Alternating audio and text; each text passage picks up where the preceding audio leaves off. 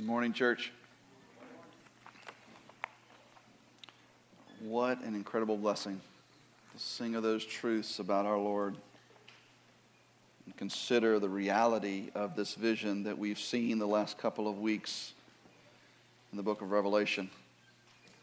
And we continue that study this morning. If you've got your Bibles, and I hope that you do, please turn in them to Revelation chapter 6 this morning.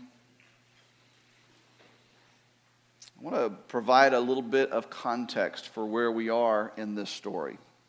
Kind of bring us up to speed. We've had some summer vacations and travel and whatnot. So the Apostle John is on the island of Patmos. He's in exile there. And as he's there, Jesus appears to him in a vision. And he tells John to write words down in a book and give that book to the 7 churches of Asia Minor. He does this first through the actual letters in chapters 2 and 3 that he writes to those churches. But then that vision continues, and as he begins to unveil what's happening in this vision, and he sends those to the churches as well. That's what we have in the book of Revelation. This ongoing vision begins there in the throne room, as we saw in chapter 4, as we see God, Yahweh, the Lord, in all of His glory, sitting on His throne in heaven. And then in chapter 5 last week, we saw that in God's right hand was a scroll.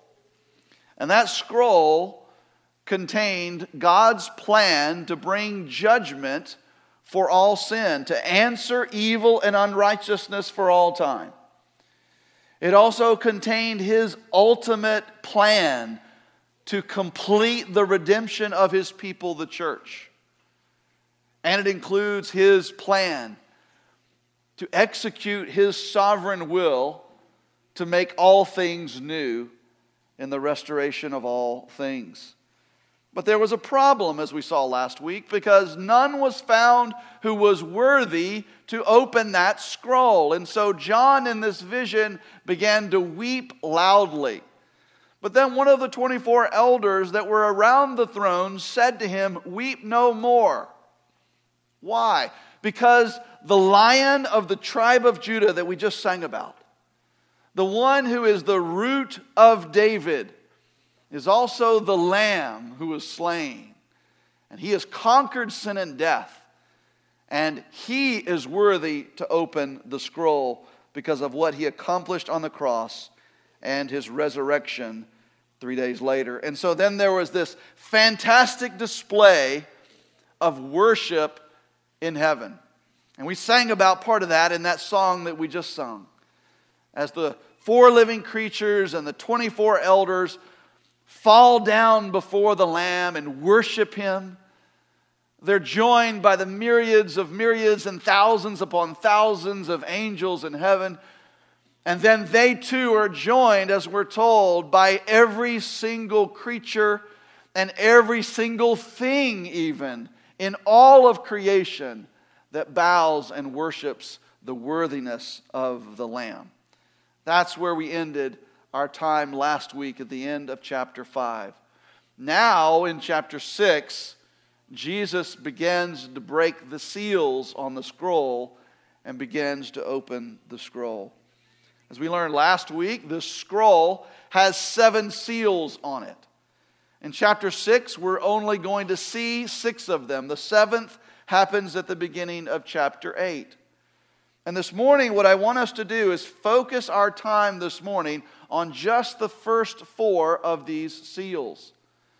These first 4 seals are more popularly known in our culture, almost iconically, as the 4 horsemen of the apocalypse. And so follow along in your copy of the scriptures as we read verses 1 through 8 of Revelation chapter 6. Church, this is God's word. Now I watched when the Lamb opened one of the 7 seals, and I heard one of the 4 living creatures say with a voice like thunder, "Come!" And I looked, and behold, a white horse, and its rider had a bow, and a crown was given to him, and he came out conquering and to conquer. When he opened the second seal, I heard the second living creature say, "Come." And out came another horse, bright red. Its rider was permitted to take peace from the earth, so that people should slay one another, and he was given a great sword. When he opened the third seal, I heard the third living creature say, "Come." And I looked, and behold, a black horse, and its rider had a pair of scales in his hand. And I heard what seemed to be a voice in the midst of the four living creatures, saying, "A quart of wheat for a denarius, and 3 quarts of barley for a denarius, and do not harm the oil and wine." When he opened the fourth seal, I heard the voice of the fourth living creature say, "Come." And I looked, and behold, a pale horse, and its rider's name was Death, and Hades followed him. And they were given authority over a fourth of the earth to kill with sword and with famine and with pestilence and by wild beasts of the earth. Let's pray. Our Father, we are so thankful that we have the privilege of gathering and singing as a church family of the worthiness of your Son, our Savior, the Lord Jesus Christ. And we're thankful, too, that we get to hold in our book your breath, your own word to us. And we're thankful, Father, that you've sovereignly orchestrated through your Spirit to give the Apostle John this revelation and to have it recorded in the Scriptures for us today so that we can learn more about you and be transformed by its truth. So we ask, Father, that you would do that this morning. God, I ask that you would help me to remain anchored to your word. Lord, if I say anything that is out of line with your word, may it fall on deaf ears and exist no more. But Father, that which is in accord with your word, may it be driven by your Spirit to the recesses of our soul and life. May we be changed by it. Help us to read this, Father. Help us to understand this through the lens of the gospel, through the lens of the good news of Jesus' sacrificial death and resurrection for us. And Father, may you mature our church and prepare us for what tribulation and persecution may lie in the future for us, so that we would glorify you and be faithful to you to the bitter end. We ask this in faith in Jesus' name. Amen. So I've limited our focus this morning to these first 4 seals because they share an unmistakable parallelism across them. And they are quite different from the next 3 seals as we get to them. All 4 of these seals share a great deal of commonality. All of them are, first of all, opened by Jesus. As we mentioned last week, he is the only one who is worthy. He's the only one who balances the scales. He's the only one who's weighty enough to be able to open this because of what he did on the cross for us and rose 3 days later. So Jesus opens all of them. He breaks the seals. And when he breaks each one, there is a living creature that calls out with a loud voice, "Come." This is not something that he calls to John, "Come and see." This is something that he calls to the horse and the rider to come forth. Come out and do your work. We were introduced to these 4 living creatures back in chapter 4. One was like an ox, one was like a lion, one had the face of a man, and one was like an eagle in flight. And we're not told here which creature corresponds to which seal, but each seal has one of these 4 living creatures calling out, "Come," when Jesus breaks the seal. Also, in each seal, after John sees and hears the living creature say, "Come," as we said, a horse and a rider come out. Each of the horses have a different color.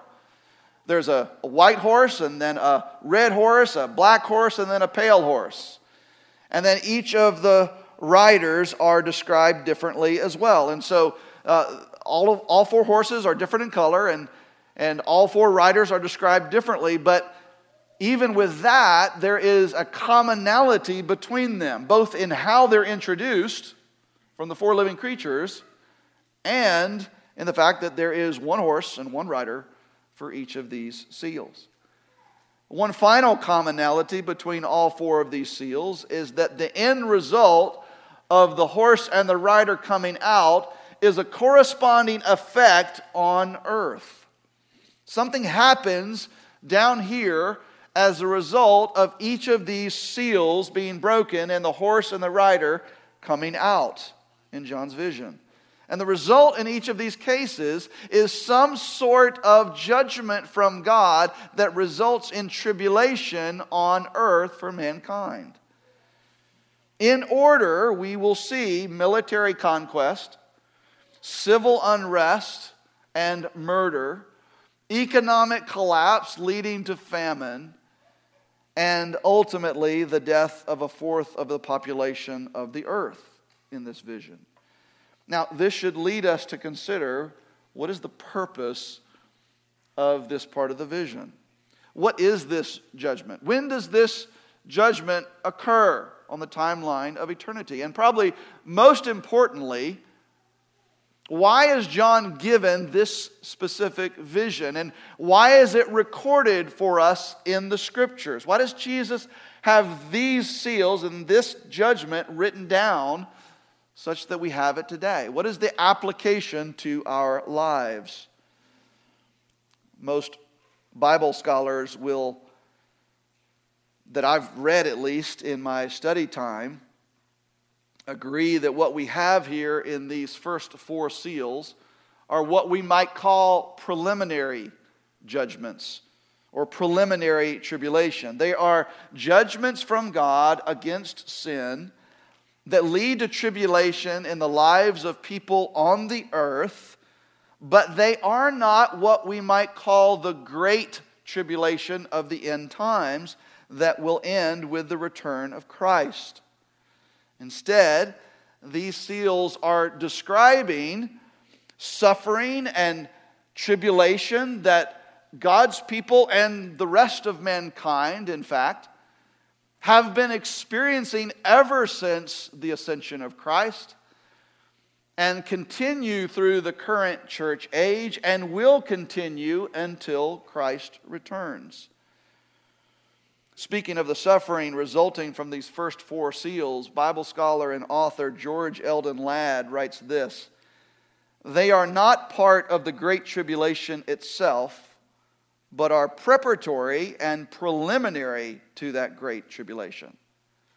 Now, George Eldon Ladd is premillennial, believes that there is going to be a literal 1,000-year reign. On the other side of the spectrum is author and scholar G.K. Beale.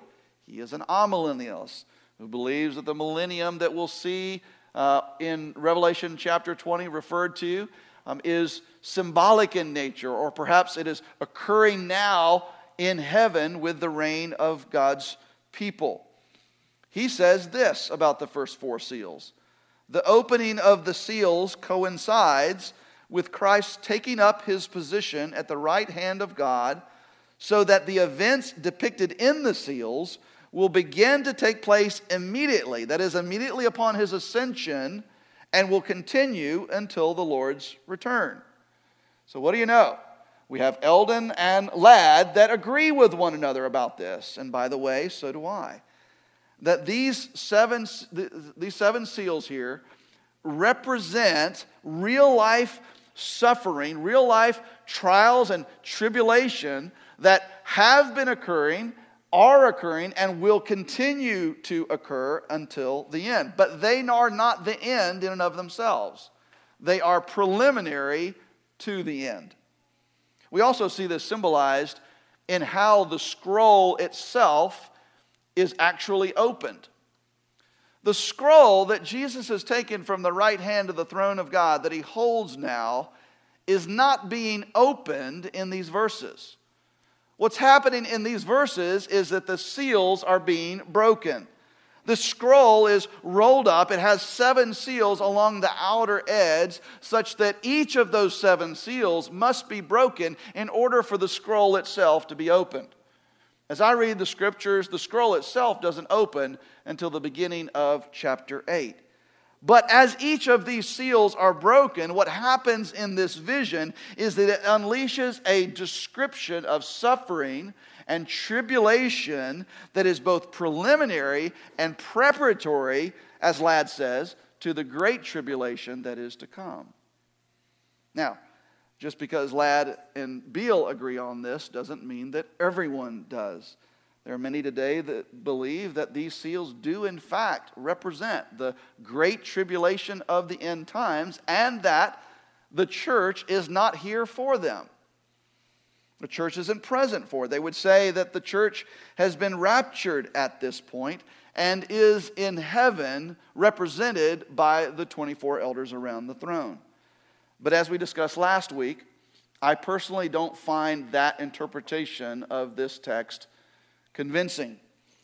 Because in this book that lays out so many of these details for us, it says absolutely nothing about the rapture.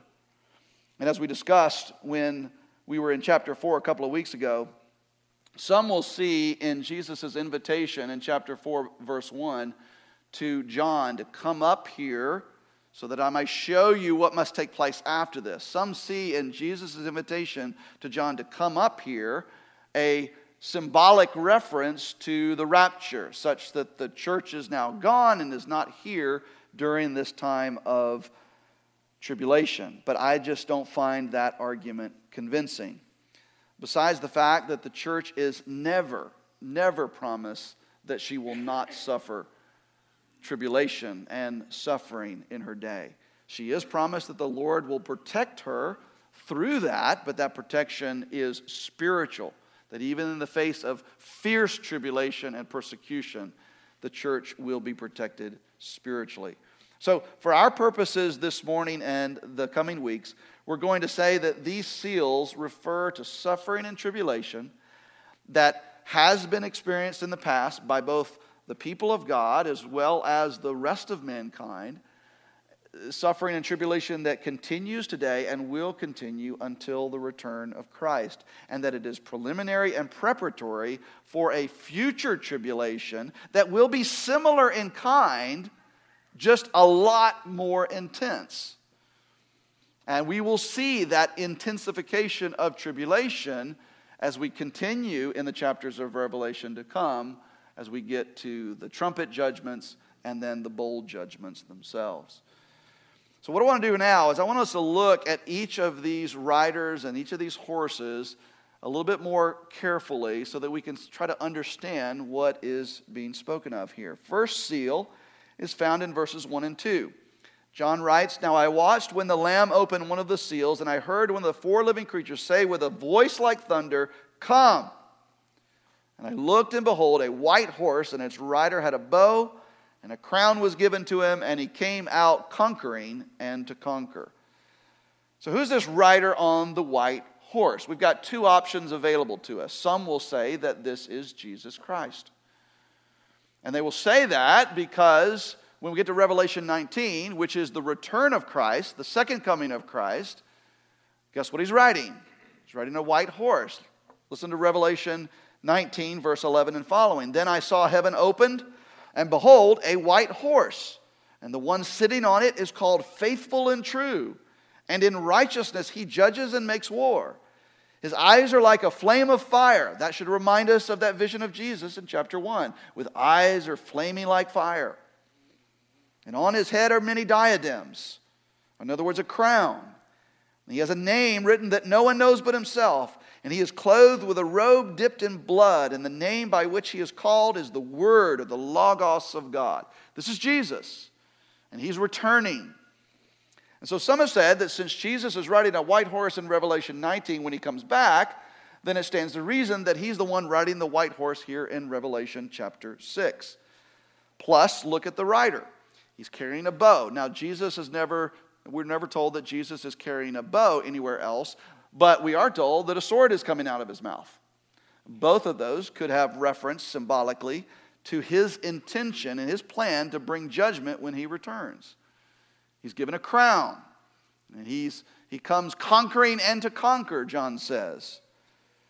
And both of these could be representative of the fact that he's given a crown because he's King of Kings, and he's conquering. He'll be a conquering king when he comes back as he sets up his earthly kingdom. And so some have said that this is Jesus. And that interpretation is biblically defensible and possible. I just don't hold to it. I don't find it convincing. So I prefer the other option, which is that this seal, like the other three, is a display of God's judgment through the rider and the horse that brings tribulation on the earth. The other three seals, as we get to them, are more obviously judgment that bring tribulation on the earth. And we've already noted the clear parallelism between all four of these seals, that they all seem to be very common in their nature. And so I'm more inclined to accept an interpretation that also sees this first seal as a reference to judgment and coming tribulation. So I understand this rider on the white horse to be symbolic of military conquest. He's got a bow, it's a weapon of war. He's given a crown, which is symbolic of a nation, a body of people that is ruled, and he's bent on conquering. That's what he's told to do. Go out conquering and to conquer, which speaks of a military might being exercised against a people, conquering them. So what is this referring to?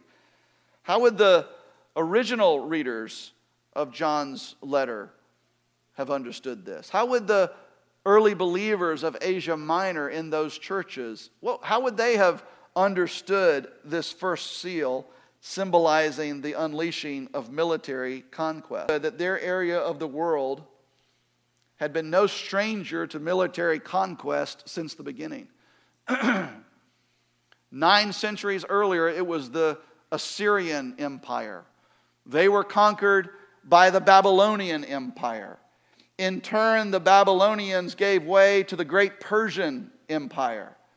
The Persians ultimately were defeated when Alexander the Great took over the Greek Empire, and they ruled the area for many years until the Roman Empire was birthed in Rome and began to take over the entire area. And the Roman Empire is still in power during the time in which John writes the book of Revelation. Nearly 9 centuries of war and military conquest. Surely John's original readers would have seen in this first writer a symbolic reference to what had been happening in their lives and in their area of the world all along. But it hasn't been happening just in their area of the world and just in their time. The 9 centuries leading up to the birth of Christ holds no monopoly on military conquest. In fact, we have seen an enormous amount of military activity and wars in the last single century itself. The First World War, we were told, was to be what? The war to end all wars. It wasn't.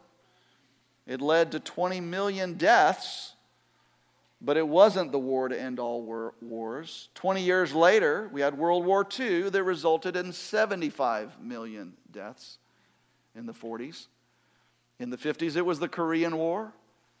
In the late 60s and early 70s, it was the war in Vietnam.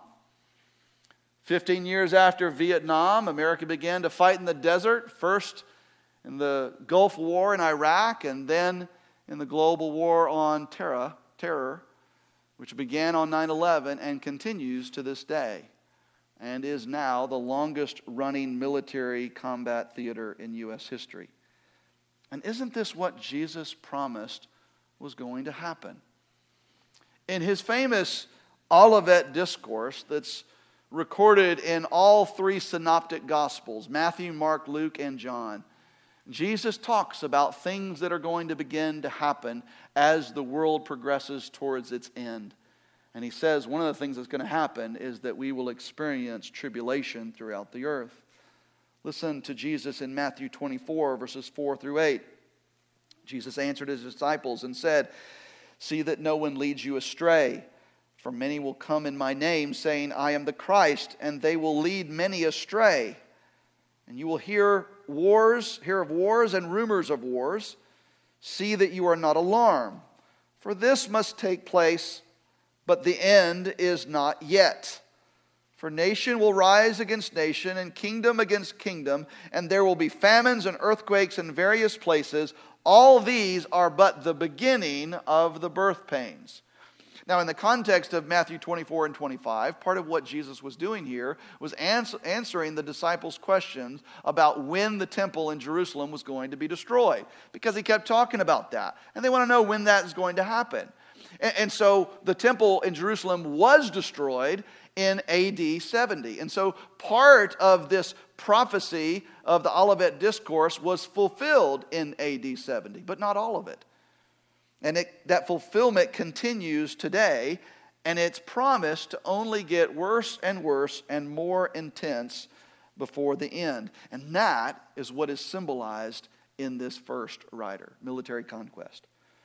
The second seal we see in verses 3 and 4.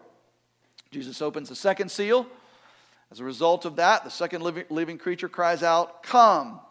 And what happens in verse 4? Out came another horse, bright red. Its rider was permitted to take peace from the earth, so that people should slay one another, and he was given a great sword.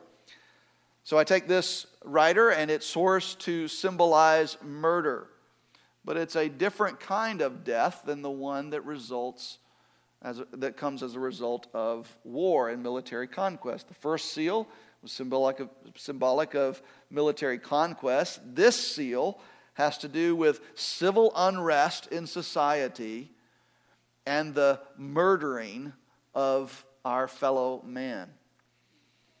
The removal of peace, we're told, and people slaying one another. That word slay there is a violent term in the Greek. It literally means the slaughtering of one another. So again, the church of John's day would have seen reference to this in their own time. And I believe that they also would have seen reference here to persecution and even martyrdom. Now we're going to get to martyrdom next week in the fifth seal, but I think they would have also seen reference to it here in the second seal as well. So this is something that was happening in their day, and of course it happens in our day as well. Civil unrest, a lack of peace, a removal of peace, and a removal of civility in society, an uptick in murder, all of which we need only to read our daily headlines to find examples of. And we're told that this will only intensify as we get closer to the end. The third seal in verses 5 through 6, Jesus opens the third seal. The third living creature cries out, "Come." And John says, "And I looked, and behold, a black horse, and its rider had a pair of scales in his hand." Now, just a word real quickly about the significance of the colors of the horses. I don't think there's any. I really don't think there's any significance to the colors. I don't think that we're meant to try to drive down and see what does the black horse represent and the red horse, and why is the white horse representing this. I really don't think it means that. The horse in that society represented transportation and nothing more. And so that if this vision were to be given today, perhaps John would be said, a sedan came out, and then a pickup, and then a Harley, and then a sports car. And we wouldn't be sitting here saying, what does the sedan represent in this picture, right? I think that's the danger with trying to interpret apocalyptic genre. And that's oftentimes the trouble that we get ourselves into, and where we mess up with our eschatology when we look at these apocalyptic visions and these fantastic images that John has given here, and we try to look in our current society and we find something that roughly corresponds to that, and before you know it, we begin drawing charts and maps and making predictions of the end of the world. And so I think we need to resist that urge and be reminded that John is using an earthly language to try and depict an unearthly reality here. And so it just happens to be a black rider, and this black rider is carrying something. He's carrying a pair of scales. He's given a pair of scales in his right hand. Now, the scales, as we talked about last week, were something that were used to measure out grain and other goods in the marketplace so that you would know how much to pay for that grain or the goods. And then John says in verse 6, "And I heard what seemed to be a voice in the midst of the four living creatures saying, a quart of wheat for a denarius and 3 quarts of barley for a denarius, and do not harm the oil and wine." Now what does this mean? Well, we've got to understand the cultural reference here. A quart of wheat, a quart of wheat was a commonplace reference. It was a way of referring to what a man could eat in a single day. He would eat a quart of wheat. A denarius was the pay wage for a common laborer for a day, what one man would earn in a single day. And so what's happening here is that 1 quart of wheat is being sold for what a man would make in a single day. Now, if that's happening, what does that mean? That means that man's not going to be able to support his family, right? He's only going to be able to make enough to buy from the marketplace what he's going to need to keep on living and work the next day. And so he would be forced, perhaps, to buy a much cheaper grain, which was barley. You can get 3 quarts of that for what you made in a day. And that itself was an exorbitant price for that grain as well.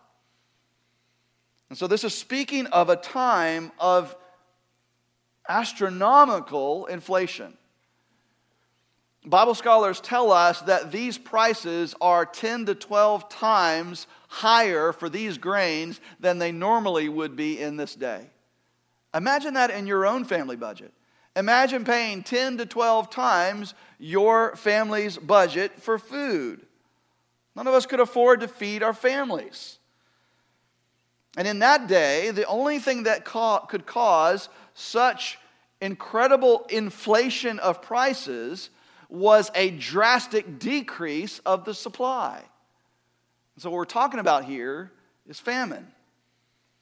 So this third rider on this black horse represents both economic collapse and famine. Now, we've not experienced economic collapse in our day, perhaps economic turmoil or economic crisis. Sometimes it's inflation, sometimes it's recession.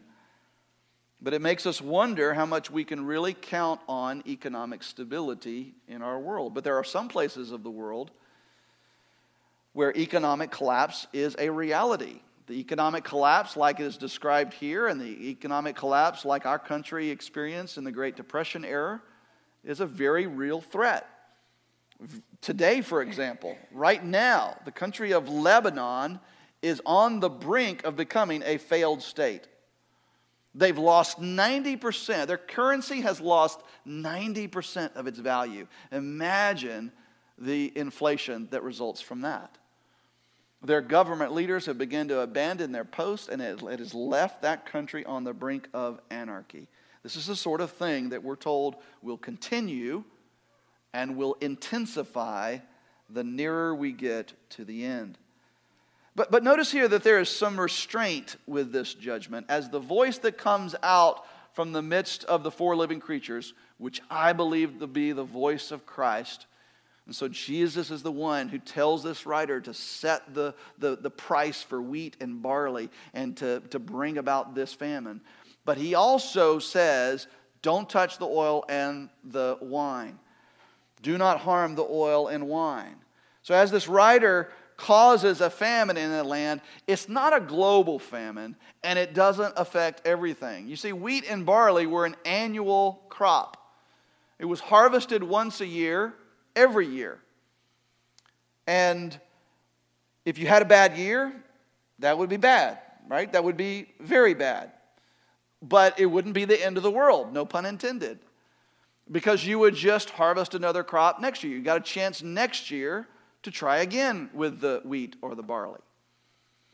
But oil and wine were different. Oil came from olive trees. And of course, wine came from grapevines. And these were crops that took many, many years to cultivate. And so if there was a famine that wiped out all of the olive trees and wiped out all of the grapevines, then that would represent acute devastation for years to come.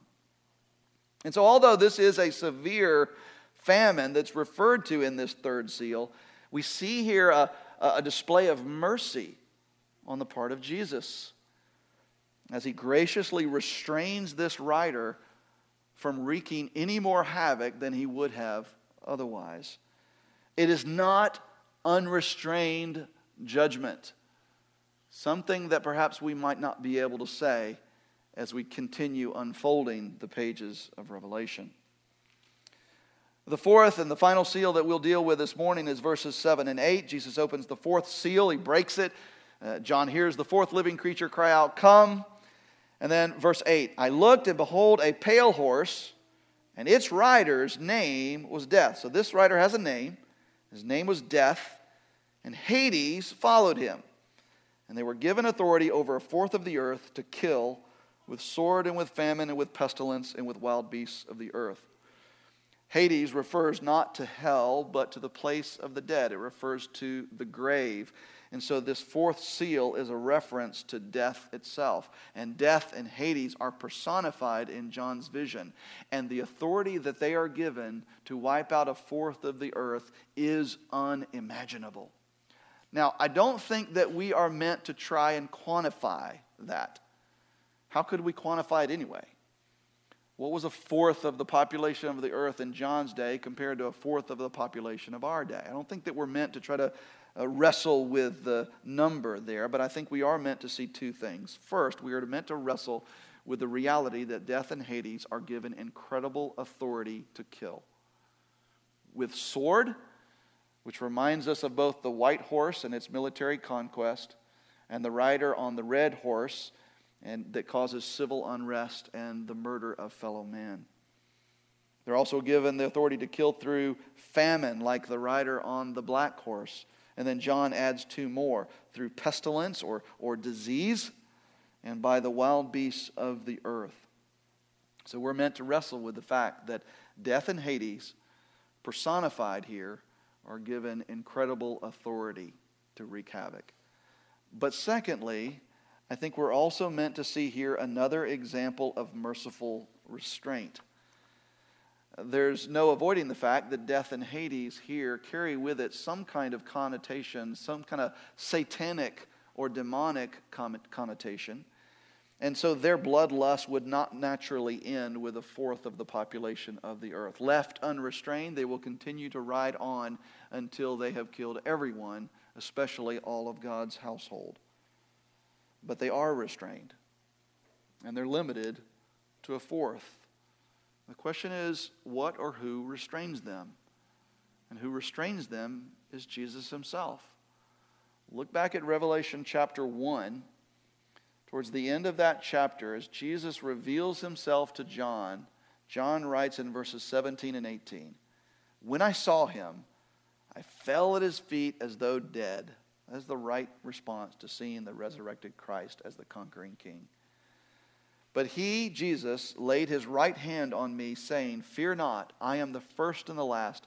I am the living one. I died, and behold, I am alive forevermore.'" And look at this. "And I have the keys of death and Hades." Jesus has the keys of death and Hades.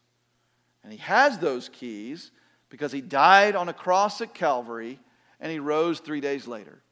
His crucifixion and resurrection won him the keys of death and Hades. Now death and Hades do his bidding. And so we see God and Jesus demonstrating sovereign control over these four horsemen. And at least in a couple of the cases, he limits or restrains their powers and their influence simply out of his mercy and grace. Now, what do we do with this passage? How are we to draw application from a passage of Scripture like this to our lives? In order for us to begin to do that, we need to seek to understand how the original audience would have interacted with this text. Remember the purpose that we've talked about for the book of Revelation. The purpose is to equip God's people and to prepare them to persevere and remain faithful no matter how bad it gets as we near the end. To persevere through all of that. That's the purpose. To prepare and to persevere. So how do the judgments of these first 4 seals help with that? Well, John's readers would have immediately seen a reflection of their own suffering and their own tribulation in their time as they see this tribulation and suffering arising from when Jesus breaks each of these first 4 seals. They would have seen this is happening in our own lives. War, civil unrest, murder, economic crisis, famine, disease, wild beasts, all things that God's people had experienced and were experiencing in John's time and would continue to experience until Jesus returns. And so what would the breaking of those first 4 seals, what would that have taught them about their own trials and suffering and tribulation in their own day? I think there's 4 lessons that they would have walked away with that we can walk away with as well. First, God is sovereign over tribulation. God is sovereign over this and over everything that's going to come as it gets worse. When these seals are broken, the horse and the riders come out. Why? Because they're told to come out. And they don't come out until Jesus lets them out. He's the only one who can execute that. And He makes it happen. He gives them a job. And the job ultimately is to bring suffering and tribulation on the earth. But even if they are, as we talked about, demonic in origin in some way, it is clear that Jesus is in control. He breaks the seal. He gives them the job. And at least with a couple of them, He restrains them. He sets a boundary around what they're able to do. They aren't given free rein to wreak havoc. They are on a leash. And Jesus is holding the leash for each of these 4 horsemen. Now, the fact that God is sovereign over suffering and tribulation is a hard pill to swallow, especially when we talk about Him being sovereign over suffering and tribulation, even for God's people. But church, hear me. That's the only way. The biblical doctrine of God's sovereignty in this case is the only way to peace and to comfort in a fallen world. The presence of suffering and tribulation in a fallen world is a reality that we must live with. It's part of living in a broken world. The question is, who's sovereign over it? If God is not sovereign over it, who is? Who's at the helm when suffering and tribulation come in life? And whoever it is, if it is not God, is it possible that He is more powerful than God? You see, when we reduce God to something smaller than He is, that is not more comforting, but less. No, God is sovereign over everything, including suffering and tribulation, friend. And that is good news because it means He's got a purpose in that. And His purpose is either to grow our faith, to glorify Himself, or both. And so as John's readers read this, they would be comforted in the midst of their own trials that God was holding the leash of any evil that was touching them. And He's got a good grip, and He's not going to let it go any further than He intends to accomplish His purposes. And so like that original audience, we should be encouraged to trust in God's sovereignty even when His sovereign plan for us includes experiencing suffering and tribulation. Secondly, tribulation is going to continue for God's people. Again, my reading of Revelation precludes the removal of the church at this point. Instead, the church is present for this and as it gets worse. I believe this in part because I see no clear evidence of the removal of the church in Revelation. Now, I do believe that there's going to be a rapture. It's right there in 1 Thessalonians 4, and so we'll have to deal with it, but we'll deal with it later when I think it's going to happen much later as Revelation unfolds. But at this point in the story, the church, in my opinion, has not been removed and experiences these very same tribulations that are referred to in these verses up to the point of Jesus' return. But also believe this because, as we know, nowhere in Scripture are God's people promised that they will escape from suffering and tribulation and persecution. In fact, Jesus himself prayed for us in the high priestly prayer on the night that he was betrayed in John 17. He says, "I do not ask that you take them out of the world, but that you keep them from the evil one." And so, just as the church has always experienced suffering and tribulation along with the rest of the world, we will continue to experience the same. And it will only get worse, and it will only get more intense as we see the end approaching. God does promise to protect us, his people, the church. He does promise to protect us. But that protection is always spiritual and not always physical. Not always physical. And so sometimes that protection is spiritual, and that protection will be there regardless of how bad it gets. Even in the face of fierce persecution, even resulting in martyrdom, as we'll see in the fifth seal next week. Thirdly, John's original readers would have learned to let the suffering and tribulation of the present day equip them and prepare them for the tribulation of tomorrow. Again, one of the main purposes of the book is to prepare God's people for suffering and persecution on an order that no man has ever seen. The church is going to be here for this coming time of tribulation, and he intends for his people to persevere through it, to conquer, as Jesus exhorted the 7 churches in the 7 letters. And what better way to learn how to persevere through suffering and tribulation for tomorrow than to learn how to do that in the furnace of affliction of today? God is sanctifying us today, church, through the suffering and tribulation that he allows in our life today and in our time, so that we, the church, will be prepared to persevere when it gets much worse, when the great tribulation comes. Now, you might say, well, I really don't think I'm going to be here when the great tribulation comes in the end times. To that I would respond, how can you be so sure? Christ's return is imminent. And so this great tribulation could begin at any moment.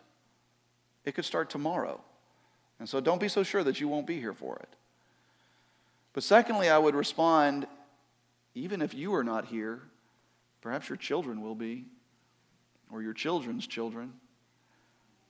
And so your sanctification today, formed in the furnace of today's affliction, is building a legacy of perseverance, a reservoir of sanctifying wisdom and faithfulness for the generations that follow after you. And so, let today's tribulation prepare you and the future church of Jesus Christ for the tribulation to come.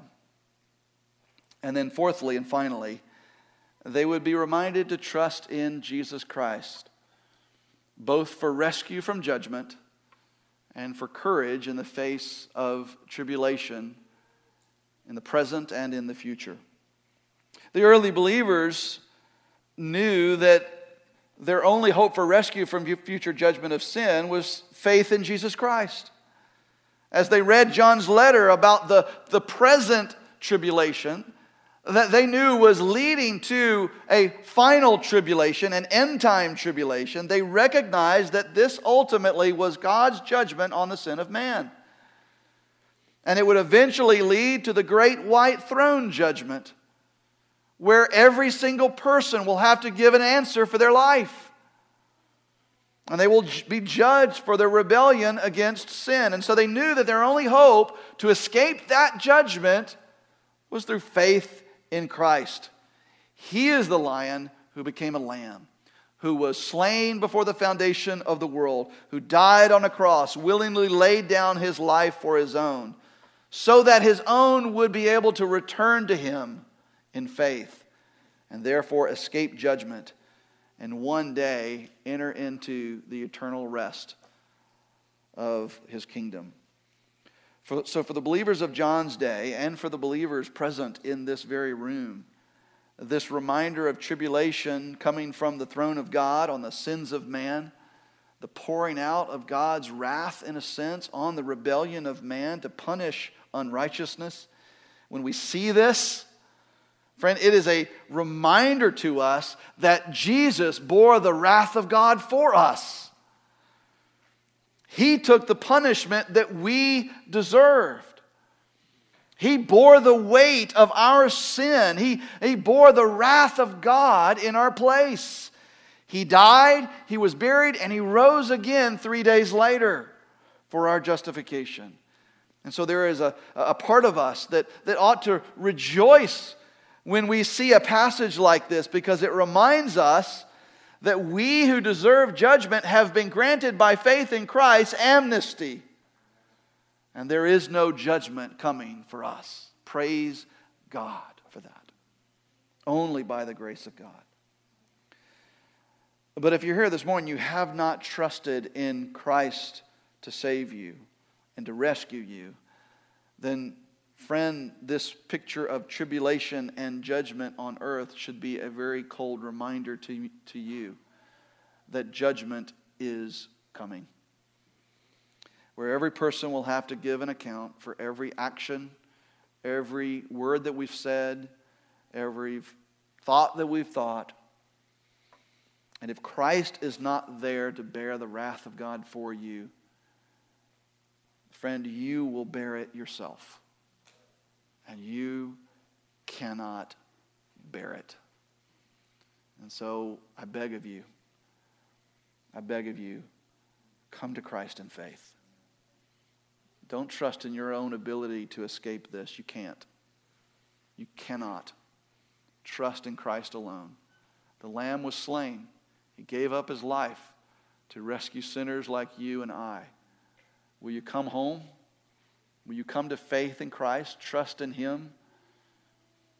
And church, if this stuff is true, and it is, and this stuff is coming, and it is, this thought ought to compel us to take the gospel to the people around us who are dying, literally going to hell without it. May we take the gospel, this good news, to them while we still have time, so that they might come to Christ in faith and trust in him, and likewise escape this judgment. Let's pray. Our Father, we again are humbled in the face of such prophetic and apocalyptic images. We recognize that there is suffering and tribulation in the world. But Lord, it is no comfort to us to think of you as being not powerful enough to control it. And we are so grateful that the testimony of Scripture doesn't tell us that. Instead, it tells us that you are in control.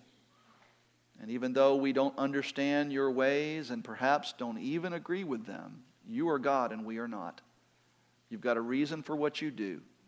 And we are so thankful that even the suffering that does touch us in this life is on a leash, and it will never go any further than you intend to accomplish your purposes. And so we ask, Father, that you would use every bit of tribulation and trial in our life to bring about a practical holiness in us, a sanctification to make us look more like Jesus, so that you might be glorified in us and through us. And Lord, we cry out, Maranatha. We ask for Jesus to return so that there is an end to this world of sin and suffering, and we will be ushered into the eternal state.